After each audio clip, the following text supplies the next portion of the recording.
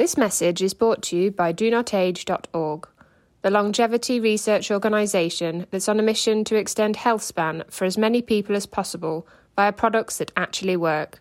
Start your journey today at DoNotAge.org and use code LLAMA for a 10% discount. That's LLAMA.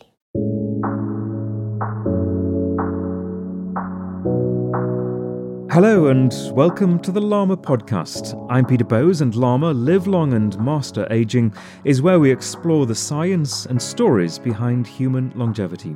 Today, does the age of your brain or your brain age determine when you're likely to die? It's an intriguing question, and to try to find out, I've come to Hammersmith Hospital in West London to talk to Dr. James Cole. James is a brain science researcher in the Department of Medicine at Imperial College, based here at the hospital.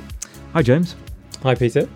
Your study on this subject was published last month. Brain Age Predicts Mortality, and it attracted a huge amount of interest around the world. A lot of headlines. Did the level of interest surprise you? Yes, it did, actually, yeah. We thought it was quite a catchy message, and we hoped we'd get some popular media attention. But yeah, it certainly outstripped what I was expecting and what I've experienced before. So yeah, it was very positive. Yeah, it is fascinating. I want to talk about it in some detail. Just before we do that, I say we're at Hammersmith Hospital here. This is where you do one of the great research hospitals in the UK. This is where you do a lot of your work. Yes, absolutely. Yeah. So I'm part of a lab called the Computational Cognitive and Clinical Neuroimaging Laboratory, which is part of the Division of Brain Sciences here at Imperial College London.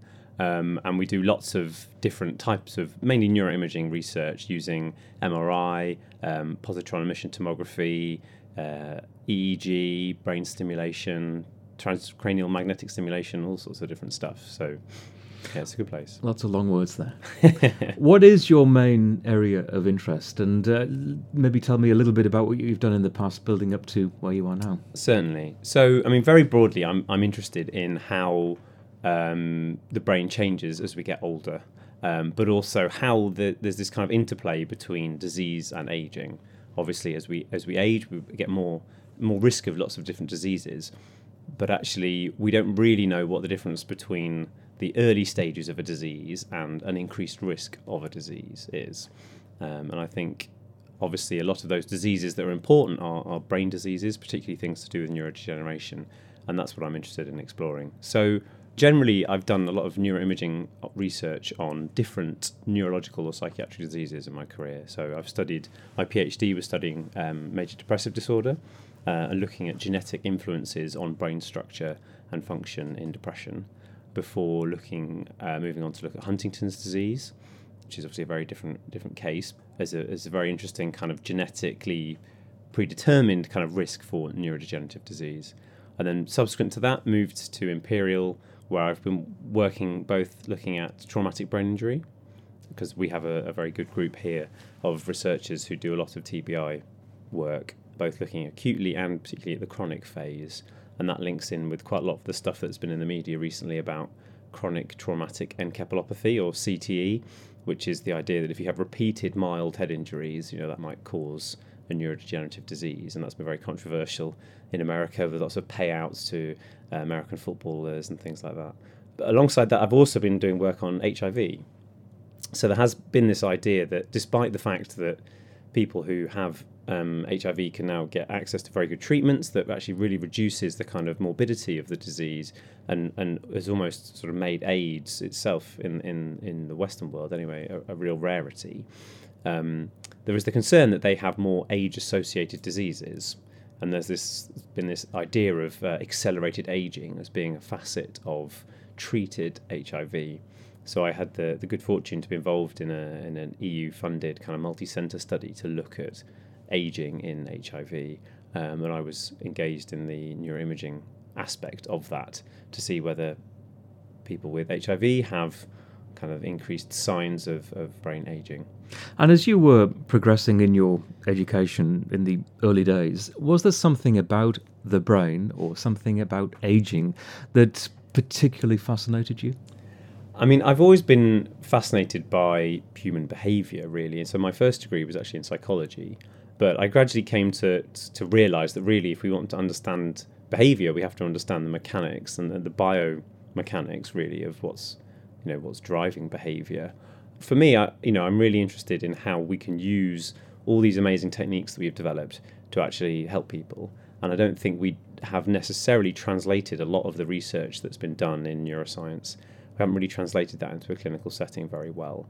And aging and age-related diseases is one of the big causes of, mortality and morbidity, and it's only going to increase as the world's population gets older. So I think there's a real need to kind of help us all age more healthily. Not necessarily make us live longer, but to make the years that we do have healthier. I think neuroimaging and neuroscience generally can play an important role in that, and hopefully some of my research will help contribute towards that. Yeah, it's something that I talk about repeatedly, and that is health span as opposed to lifespan. Absolutely. Being the most important thing. Yeah, absolutely. So there is a kind of sort of science fiction-y pie in the sky, can we make humans live forever?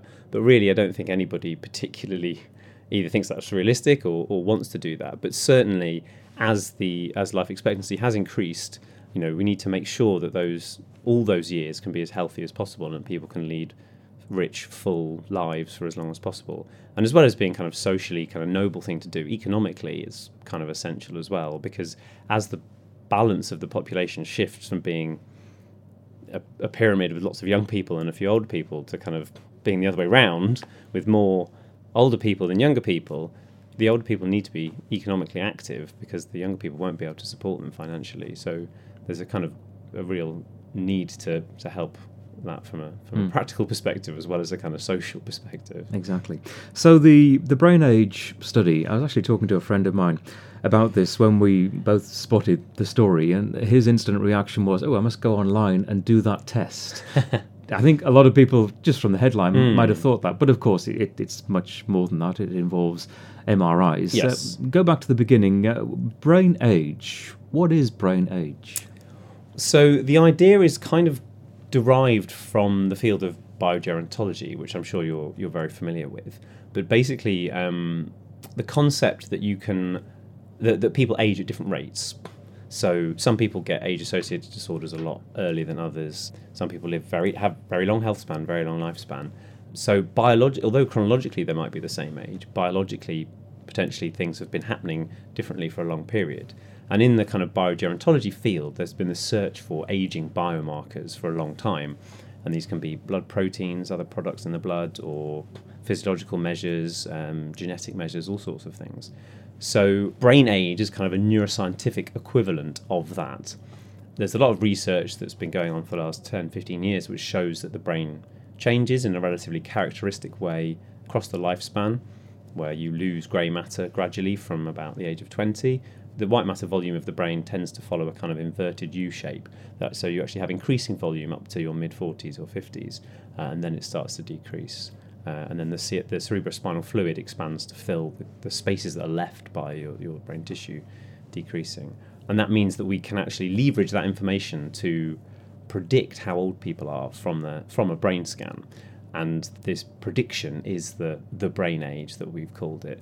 I didn't actually come up with the idea. A few people have used MRI data to predict chronological age in other contexts, and actually in this sort of applied context, the first work was done by a German group in 2010, and they actually kind of came up with it. They called it the brain age gap estimate, or brain age. But so the kind of concept's been around for a while, and I was very interested in kind of reformulating how you calculate it and then applying it into some different contexts. So who took part in the study, and what did they have to do?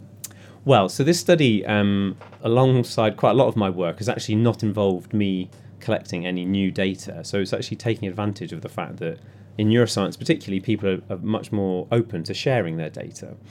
So there are two main kind of data sets involved in this study, and because it uses machine learning, that requires what we call a training data set, where we basically define a statistical model within a training data set.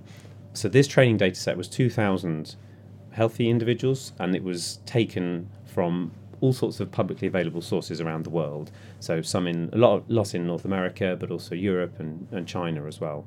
And these were all healthy individuals who had undergone an MRI scan.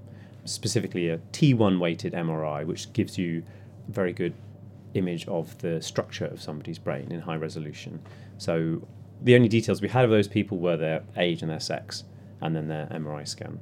The other data set, the one that we actually did the sort of testing on, is called the Lothian Birth Cohort of 1936.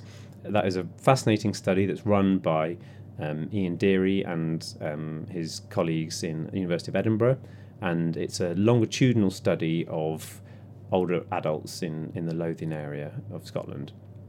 And so you used essentially an algorithm to analyse the data that you managed to gather? Absolutely, yeah. We used an algorithm called Gaussian processes regression, which is essentially a kind of multivariate extension of a simple linear regression to kind of map the relationship between brain volume in 3 dimensions with chronological age.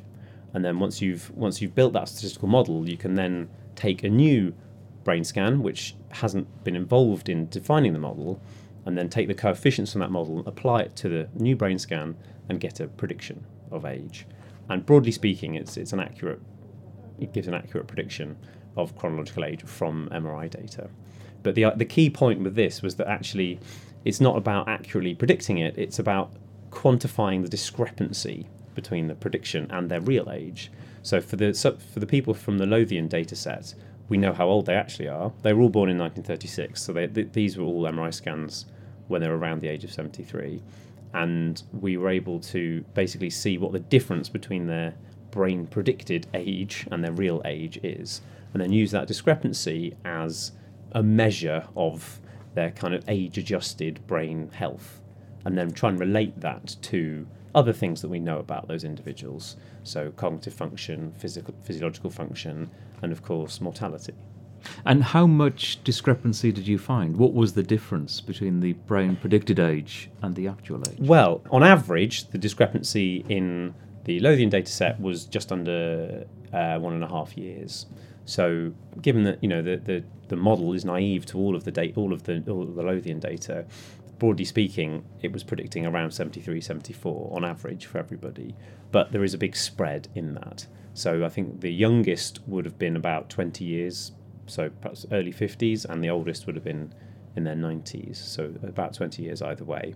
But it's then taking that spread of data, the variance in the discrepancy, and then analysing that actually gave us our really interesting findings. So an average predicted age of about 73? Yeah, but we're 74, yeah. 74. And these subjects were about 73? Yeah, so it's pretty accurate on so average. It's pretty close? Pretty close, yeah. Yeah. So what do you read into this? In terms of the accuracy of the model, firstly, it's very reassuring that it works. You never know when you undertake these things whether you have a good hypothesis that it would work, but it's quite reassuring that this data that's been trained on people aged 18 to 90 allows you to actually get accurate predictions in an entirely different data set. So, firstly, that's good. What's interesting about the Lothian data set is that the actual age range of their chronological age is very, very narrow because they were all born in the same year. And the fact that there is a big spread, but that's centred around the real kind of actual age, shows me that on average we've got a good model, but that actually the variation within that should be of interest. So not that it's just statistical noise or error, but that it should be related to something meaningful. And that's kind of then what we analysed next. So I was going to say, what is the next stage in this? Well, so the next stage so what's great about the Lothian data set is that they have so much other data on these people. So first we decided to look at various different measures of ageing fitness, which they've previously published on. So there are things like grip strength, lung function, and walking speed, which are all kind of classic clinical measures of how fit people are physically as they age. And it turned out that the discrepancy between your brain age and your real age was significantly related to all those things. So if you had a brain that was predicted to be older than your real age, you had slower walking speed, weaker grip strength, and reduced lung function. We also looked at cognitive function. So we have a lot of measures of fluid kind of cognitive performance, which have been deconstructed into kind of one single summary measure. That's significantly related again to the discrepancy. So it seemed that the older people the people who had older appearing brains had poorer cognitive performance as well. So that was very interesting. But then we moved on to look at the relationship with kind of mortality risk and how long these people survived. So what's also very interesting, so these scans were done 7 or 8 or possibly 9 years ago now. The health records of the individuals in that studies are linked with the Scottish Health Service. So the researchers in the project, which is still ongoing, get notified if, sadly anybody who takes part in the study has died. Approximately 10% of the people who had been scanned at age 73 have now died. That's up to about the age of 79 or 80. And what we did is we sort of made some groups, and we looked at if they were male or female firstly, but also whether they were still alive or whether they had died. And those who had died, both within males and within females, had significantly older brains. But then we also used a more sophisticated approach where we actually modelled basically the time till death using a what they call survival analysis. And it showed that their brain predicted age discrepancy kind of score was significantly related to how long they survived after the scans, which we thought was very interesting. The reason we took that approach is because people have used that same statistical approach for other types of aging biomarker. And in particular, in the Lothian data, they've used a technique called the epigenetic clock. Basically, the idea is that by taking any cells, but in this case it was blood cells, you can look at the epigenetic profile. So this is something called DNA methylation, which is thought to change as we get older. It controls how certain genes switch on and switch off. And there is a statistical technique which allows you to take data from blood cells and predict how old people are, so their DNA methylation age. Previously, that has been related to those measures of aging fitness and to mortality risk. So what we thought we'd do is see how their brain age related to their DNA methylation age. I was expecting it to be related, but in fact it was entirely unrelated. There was no correlation whatsoever. And we can be quite confident about that because this is in a study of more than 600 people. So we've got pretty good accuracy for this. But yeah, absolutely no relation at all.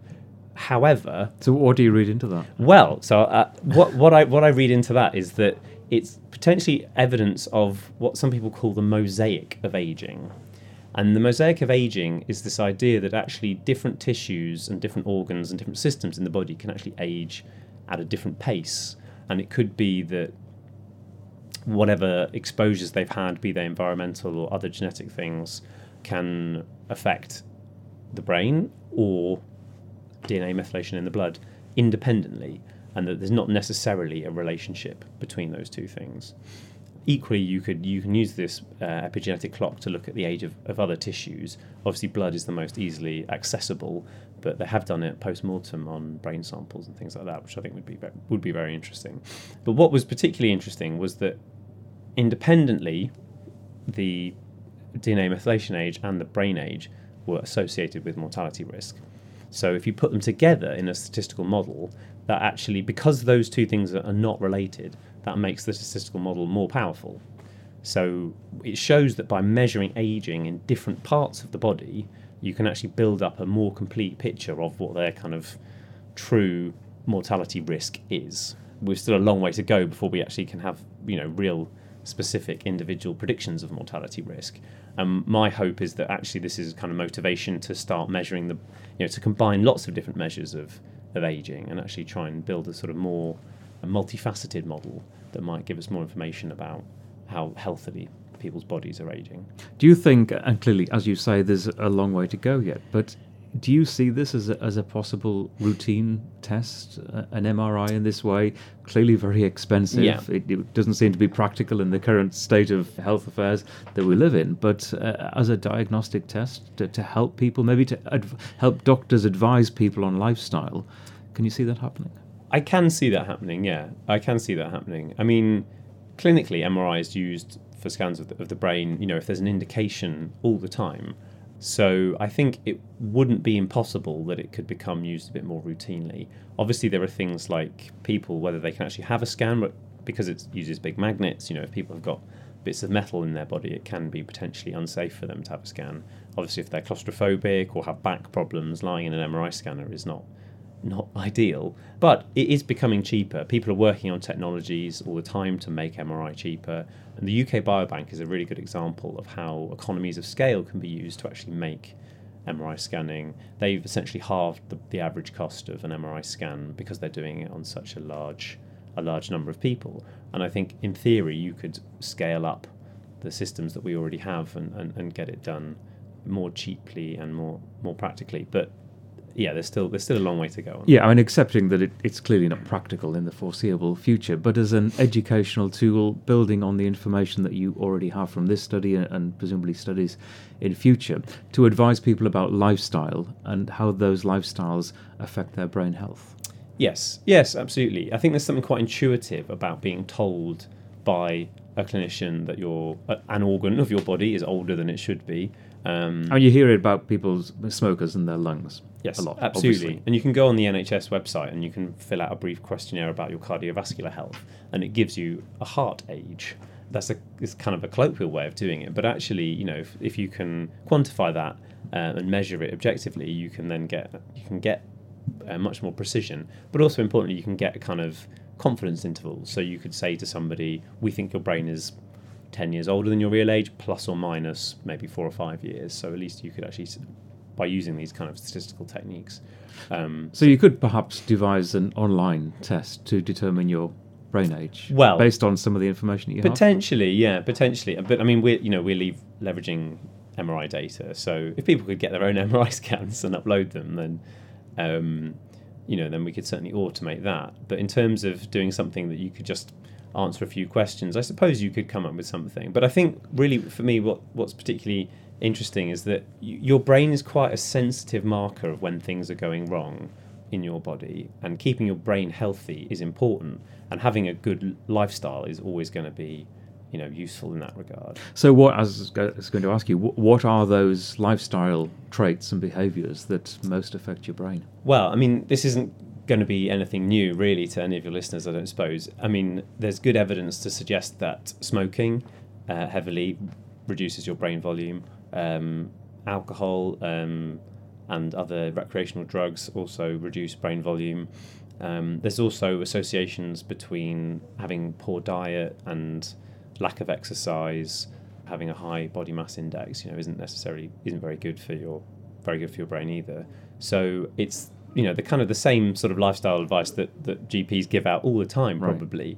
Right. But my hope, I suppose, is that if people think, well, not only is this affecting my heart and my waistline, it's also affecting my brain, then that might motivate them further to change their lifestyles. And it doesn't necessarily mean that if you give up smoking and you start being healthy, that your brain's going to become extremely healthy and that you're going to live a long and happy life. But on the balance of what we know at the moment, it's going to definitely increase the likelihood that will be the case. And of course, something we haven't really mentioned yet, Alzheimer's, which is increasingly numbers of people are falling victim to Alzheimer's disease. This is an area that could really help. I hope so, yes, I hope so. There are already studies that have used this technique or similar technique done by other researchers that have looked at Alzheimer's disease, and particularly the kind of well-known risk phase for Alzheimer's called mild cognitive impairment. And there's a very interesting study in America called the Alzheimer's Disease Neuroimaging Initiative that have shared their data, and analysis has been done on that.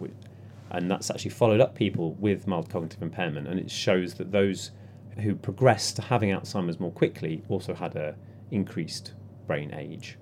So potentially you could use techniques like this as a kind of early warning detection of increased brain aging, and is associated with negative outcomes.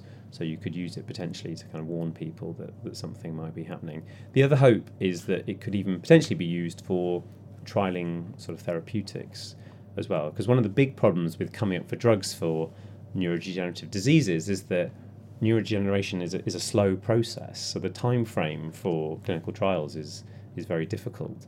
And particularly if you want to treat people who are early in the course of the disease, or potentially even asymptomatic, having a good way of measuring whether the treatment is working is very difficult. So using MRI and measures of brain structure and function, I think, could be a really good way of kind of having a biomarker for whether the therapeutics are actually having an effect. And if we accept that this isn't practical for people en masse, perhaps targeting at those at-risk groups, perhaps people with genetic histories that suggest that they might fall victims of some of these diseases, you can see a potential for it there. I can, absolutely. Although interestingly, we have looked at that in a study, again with some collaborators, where we looked at individuals who have either this well-known risk gene, which is called the apolipoprotein E4, and whether they have a parental diagnosis of Alzheimer's disease. And these were all people who were in their 40s and 50s. And interestingly, that those with the kind of genetic or familial risk for Alzheimer's did not have an increased brain age. Oh, that's interesting. It is I'd have interesting. thought the opposite. That was my hypothesis, was indeed the opposite. But it turns out that in this case, it could potentially be that just studying cross-sectionally at this time point, the differences, the discrepancies aren't clear enough. And partly that could be to do with the technique is still a bit noisy. There's still quite a lot of refining that we could do to try and bring in more information about how the brain changes as we age. But what's good about this study is that it will have longitudinal follow-up data. So potentially the individual kind of changes in brain age might be more indicative of future risk compared to a kind of just cross-sectional, more broad brush approach. So that's something we're going to look at in more detail. And also, presumably moving forward, you'll be attempting to close that margin of error. Absolutely, yeah, absolutely. And for me, the key for that is to use different types of MRI. So at the moment, we've just used this T1 weighted MRI to look at grey matter and white matter volume, but there are lots of other ways in which the brain changes as we get older. So we develop these white matter lesions, which you can get at using something called T2 MRI, but also you can use diffusion MRI to look at the white matter structure of the brain. So how the kind of the axonal cables, if you will, that connect up the grey matter, and their structure changes as we get older. So incorporating that sort of data would definitely help. And maybe putting it simply, what is the difference between those MRIs? It's basically how you set up the parameters of the scanner. So these are all designed by physicists, and they will tune the MRI scanner in certain ways to be sensitive to different biological properties. T1 is a very commonly used technique in clinical settings, as is T2, because you can get really nice high-resolution images that can tell you where pathology is. Diffusion MRI is a more emerging technique, though it has been around for about 20 years, but isn't routinely used in many different clinical settings, although that is changing. But it allows you to actually really look at the fibre structure of the brain, which is something that's really important for both how the brain functions, but also how the brain changes in the context of aging and in disease. Very interesting. At a personal level, knowing what you know from this study and from your other work, is there something that you apply to your own life, your own longevity? You've explained how interested you are in the aging process. Yeah, good question. I'm curious, do you listen to your own research? I mean, I try to live healthily. Obviously, you get tempted by either being lazy or overeating or drinking too much. Or just being human. Yeah, exactly. But I do, I cycle a lot. I play football regularly. Recently tried to cut down how much meat I eat, that kind of stuff. So I do try and be healthy. I think for me, probably like a lot of people, aging feels a long way off, and I sort of feel like, well, I'll address it more in the future. But I suppose it's a bit like paying in, your pension. The work you put in now probably pays dividends in the long run, and you don't want to wait until to start saving for your pension when you're ready to retire. You need to do it early. Do you mind me asking, how old are you now? I'm 34. 34. So you're still pretty young. I like to think so, although this is the oldest I've ever been, so Good answer.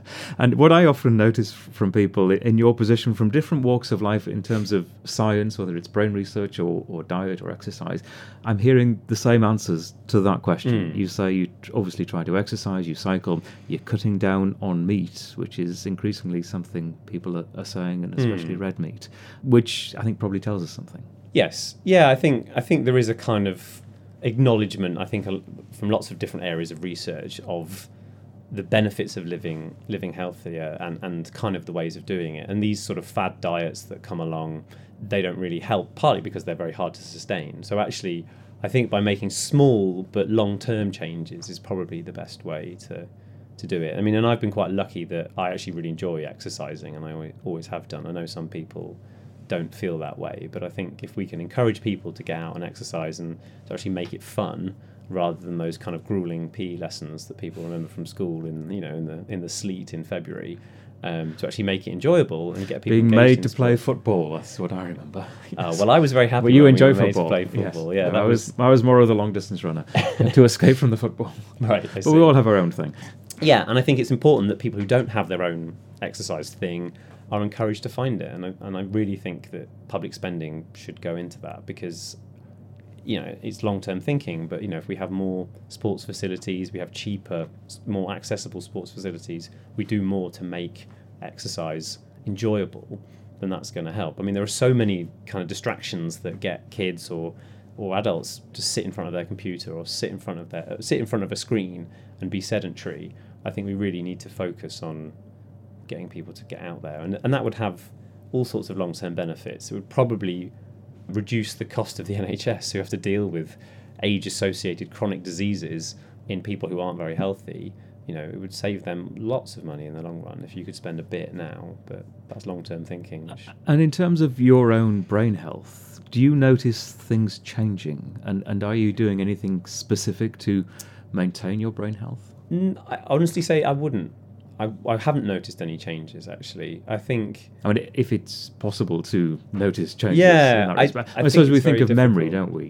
Which obviously changes as you get older. Yeah, memory is the classic kind of marker of age-related cognitive performance. But actually, if you look at a lot of cognitive and psychological research across the lifespan, sadly to say that performance in pretty much every cognitive domain declines from about the age of 20 in a relatively linear way. People tend to think of it as being sort of on a plateau until you hit retirement age, and then it starts to fall off. But actually, particularly things like your reaction time, how quickly you can respond to things, but also motor function and all sorts of other executive function, decision making, that all decreases in performance as you get older. The only things that stay consistent are things like language and long-term memory and sort of expertise-related things that are more sort of crystallized in the brain. But everything else tends to be decreasing in a kind of linear rate. But no, I don't think I do anything particular to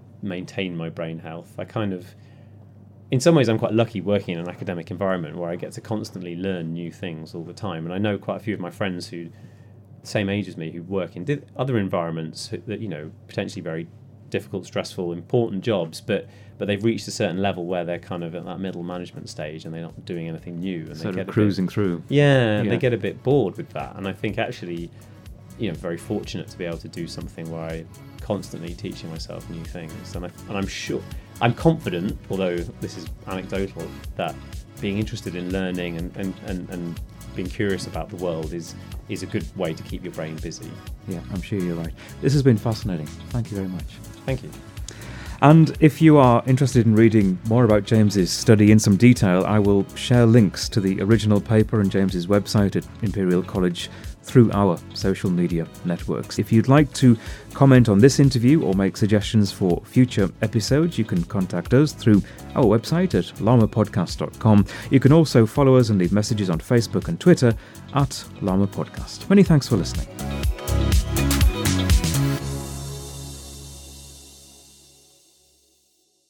FlexBeam is a portable red light therapy device that's now being used by leading athletes, including the Norwegian tennis player Casper Ruud. Whenever you put the FlexBeam on, you feel it starts to work right away. I need something that can help repair all the fibers that I have broken in the nerves. The infrared lights penetrate your skin and makes the muscle tissue recover faster. FlexBeam, I keep it with me all the time. Recharge Health is offering Llama Podcast listeners an $80 discount on the purchase of a FlexBeam device. Go to the website recharge.health and use the code LLAMA at checkout. That's LLAMA. You'll also find the link in the show notes for this episode.